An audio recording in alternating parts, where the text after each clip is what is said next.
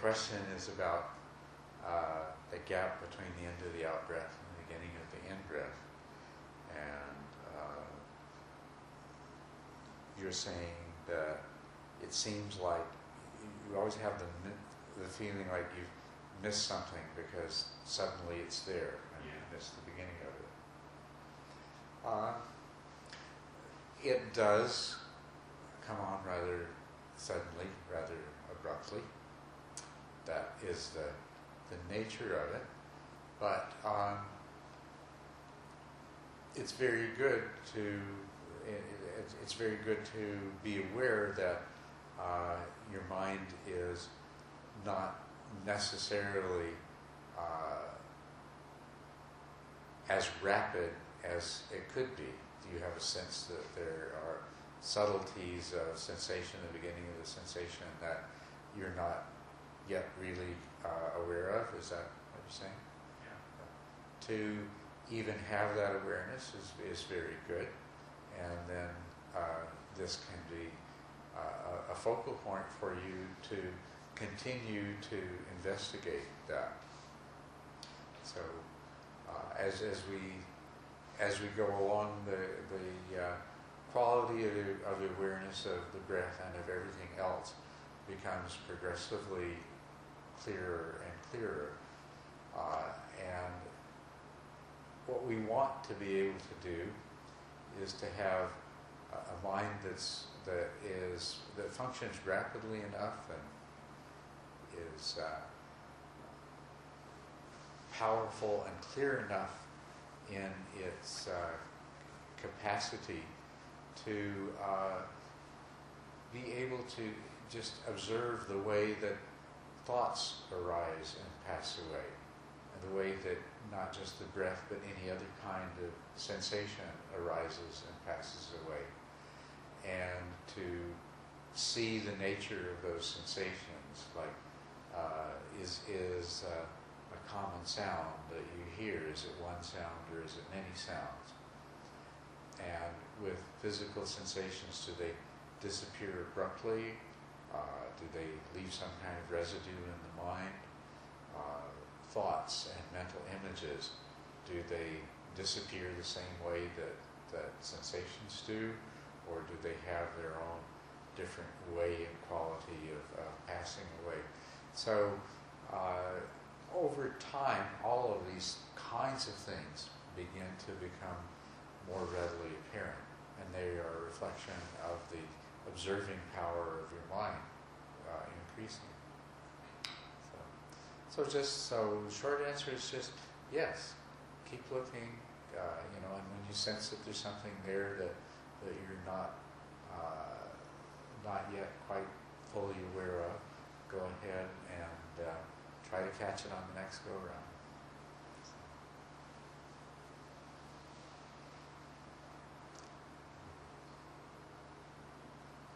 Yes. Is that a habit kind of sensation? Is there which? Habit. A habit? Heart. Oh, heart. Yeah. Heartbeat. Yeah. Heartbeat. Yes, sometimes you become aware of your heart's beat. It's kind of strong and a lot of detail. Yes. So that's kind of sensation. That's part of it, yes. Yes, right. You'll become aware of the beating of the heart. Yes? I've got another one.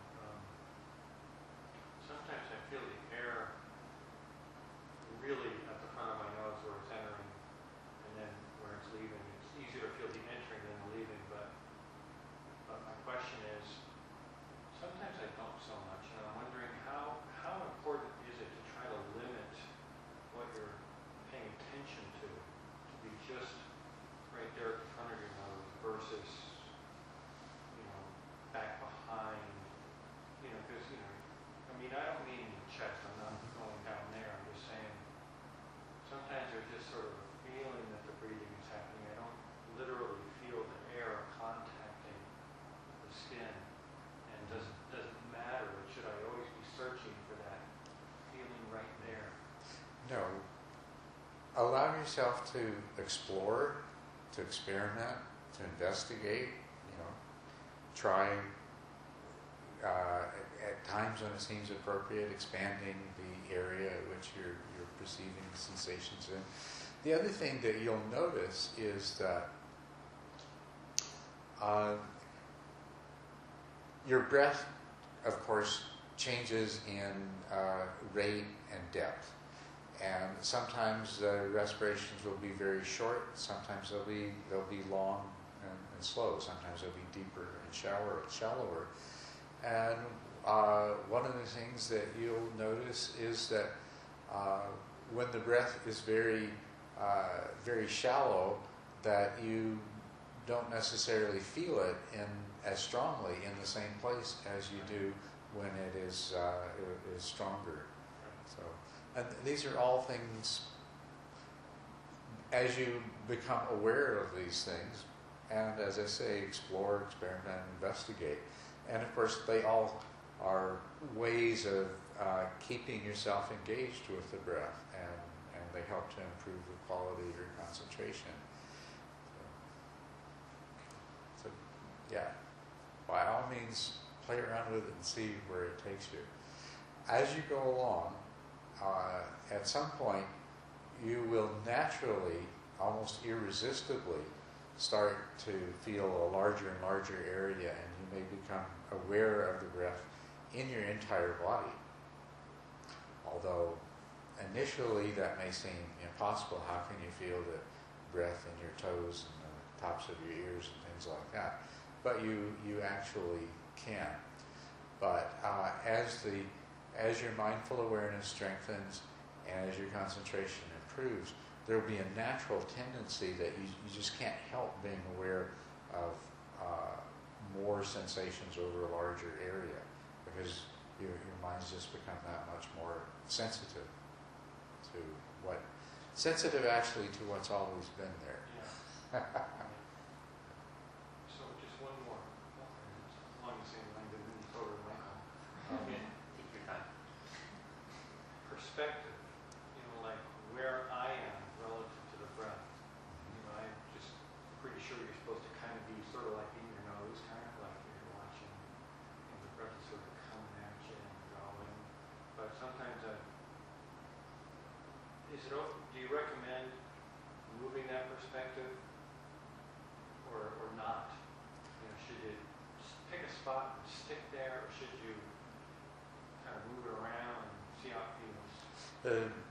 There's no need to move it around, and that's a bit artificial and contrived. That's really as much imagination as it is actual perception. But on the other hand, it's not at all unusual. If you are observing with your mind, it will have some of the quality as though you were actually looking at a particular point. And normally, in terms of our spatial representation, that point is somewhere, if not right here, maybe a few inches in front of the nose, but it's somewhere in that general area. But it's not at all unusual at some point for it to feel as though that place is moving to somewhere else. And that's all right. Just notice it. Just notice it and notice when it comes back.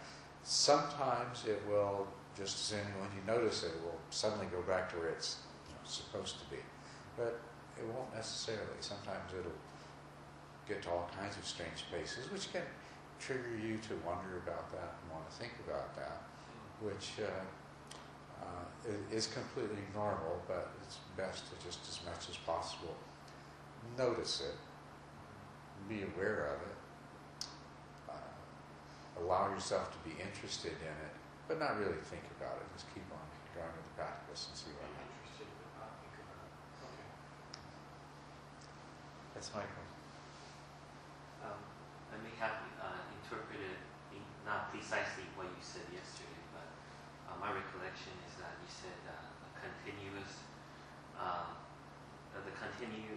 continuity of awareness and mindfulness is very important. It's not very good if, say, for example, if we take like a block of time and just complete, just try to, indulge in rest and and not be mindful. That's very, very counterproductive to Yes. to the. So say for example, if I have like a long day at work, I go home. It's not a good idea for me to turn on the TV and have a big meal and then just indulge it. Well, yesterday I was talking about during a meditation retreat. Yeah, but still, yeah. But the idea is that yes, during the retreat you don't really want to do the equivalent of popping in a movie and eat at the same time and be mindless for it. right, Like, and just letting go and being mind. You don't want to do the equivalent of that. Now, what you will find, and what some people have already mentioned to me that their experience is that when they remain continuously mindful for a longer period of time, that they're finding that they notice that they become tired. And so, there's a couple of different ways that you can be mindful. And one is you're sort of just you're just diving right into what you're aware of, and you're just sort of saturating that with your awareness. But you can also continue to be mindfully aware, but in a more relaxed way. You can, instead of pouncing on everything that comes up and just thoroughly going into it, you can rest your mind in an easier state of just being aware of whatever is present, whatever is arising and passing away in terms of the sensations and your mind's reaction to the sensations. And you'll find that is a way of resting. And that is also a very productive state of mind, because you actually become more aware of the variety of things and the variety of reactions to your mind than when you're just down there with the microscope.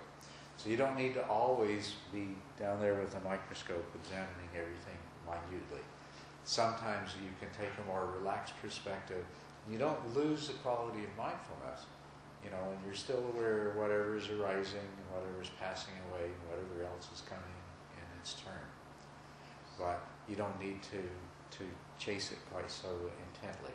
so you're not as analytical or inquisitive about phenomena. Yeah, you might say you're not so investigative. What about would you say it's a little bit duller, or it's about, that the clarity is the same, except that you're not as investigative? Yeah, it doesn't need to be duller, and you don't want to slip into dullness. You want to remain clearly aware, but without that intensity of investigation, that covering it, saturating it. I see.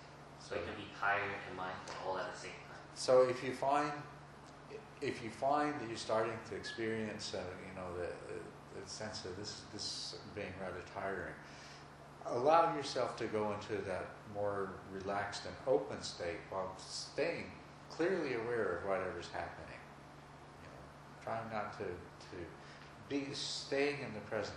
That's the main thing, is to stay in the present rather than allowing your mind to diffuse itself into other times and places.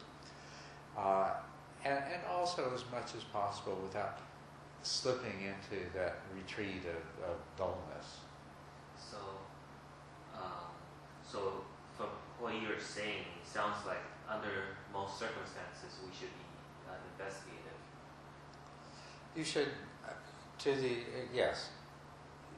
Whenever there's no reason not to be, you should be, investigating the sensations of the breath, investigating the reactions of the mind, investigating the sensations of walking, investigating the sights or sounds that capture your attention for a moment, and things like that. But when you find that too tiring, you can continue to be aware, but just let it pass through you more.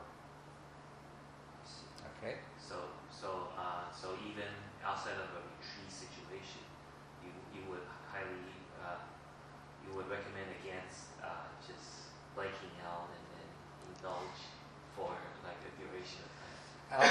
outside of a retreat situation, there are going to be those times when the stress and the ability of your mind and your body to deal with the stress might dictate that, yeah, it's time to stick a movie in the old CD player. And that's all right.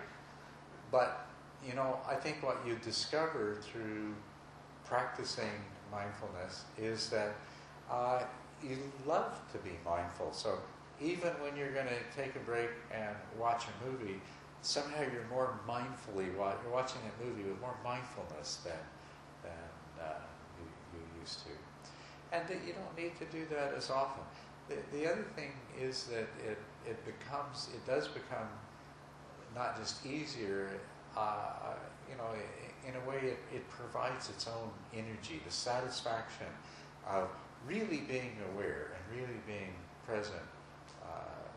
It provides its own kind of energy. So, yeah. It takes a lot of patience, though. Sometimes it's not always easy.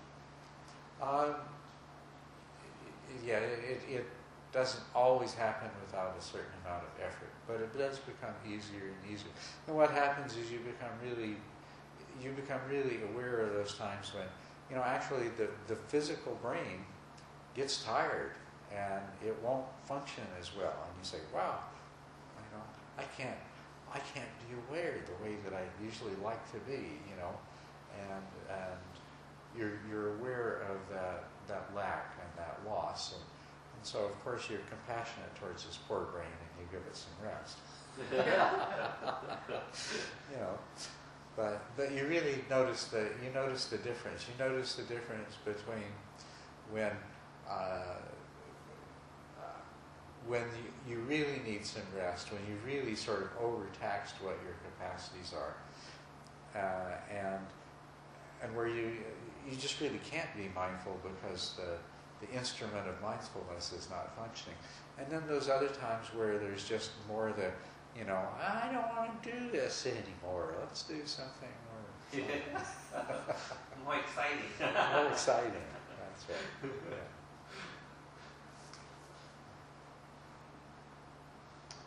Yes. Any other questions?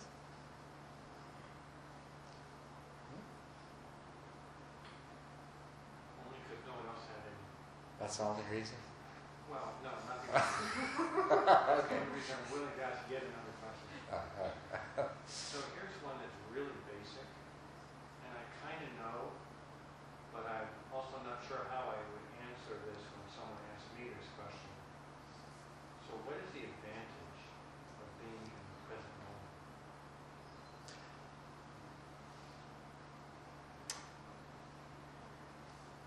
That's one of those really obvious questions. You can collect real data because that's the only time you can collect real data. Every time else, you're just imagining. There are several things, but one thing is that it is what really exists, and it's what's really happening. It is also the greatest source of contentment and satisfaction that there is. It's also the place that you're going to learn those things that are most worth learning. There is a place, of course, for planning for the future, and there is a place in life for analyzing the past and extracting what lessons you can from it. But the present is really where the best of everything is. All of the stuff about the past and the future, the lessons that we extract from the past and the plans we make for the future, are all rooted in that same craving that is wanting things to be some other way than what they actually are. And so, as much as we might enjoy our planning, it's still feeding and supporting that idea that somehow we're going to be happier in some other time, in some other place than where we are right now. Whereas being in the present is a discovery of what it really means to be and to be a part of this whole that we are a part of. To tap into that. It takes a little while to do. I mean, at first, it seems like there's nothing happening in the present, and it's really kind of boring.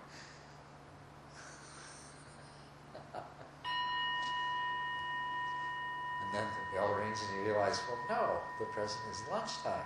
That's not so good. There's this great commercial, they don't play it anymore, but the kid goes off to college and the parents redo the room, right? Uh-huh. And the kid trying different things, and one of them is a meditation room, and they're sitting there, and the man says, inner peace is boring. Right. I never saw that. That's a good one. I like it. Okay, well, I'll see you again this evening. You had another. No, I was just going to share what he was talking about. I experience that almost every day with my mother, that she's always wants to be somewhere else instead of where she's at the moment. And it's actually very painful for me to deal with that. And I constantly, every day I explain to her, it's hard to explain to somebody older, have to be more present. And it's painful to see somebody going through that because they're never happy at the moment. And then you, as the person sharing life with her, it makes it exhausting to keep trying to give her things to make her happy. Right. And it kind of exhausts you to be around people like that. So she has taught me how to enjoy the present more. It is, but it's a great opportunity for you to examine your experience of it being painful and your desire to have it be different than what it is. So. I just oh, sorry. That's it. No, nothing. Should we go ahead and have lunch? No, yeah, let's have lunch. It's not important. All right, sure. But if it's at all important, No, come back. no. All right. Let's go ahead.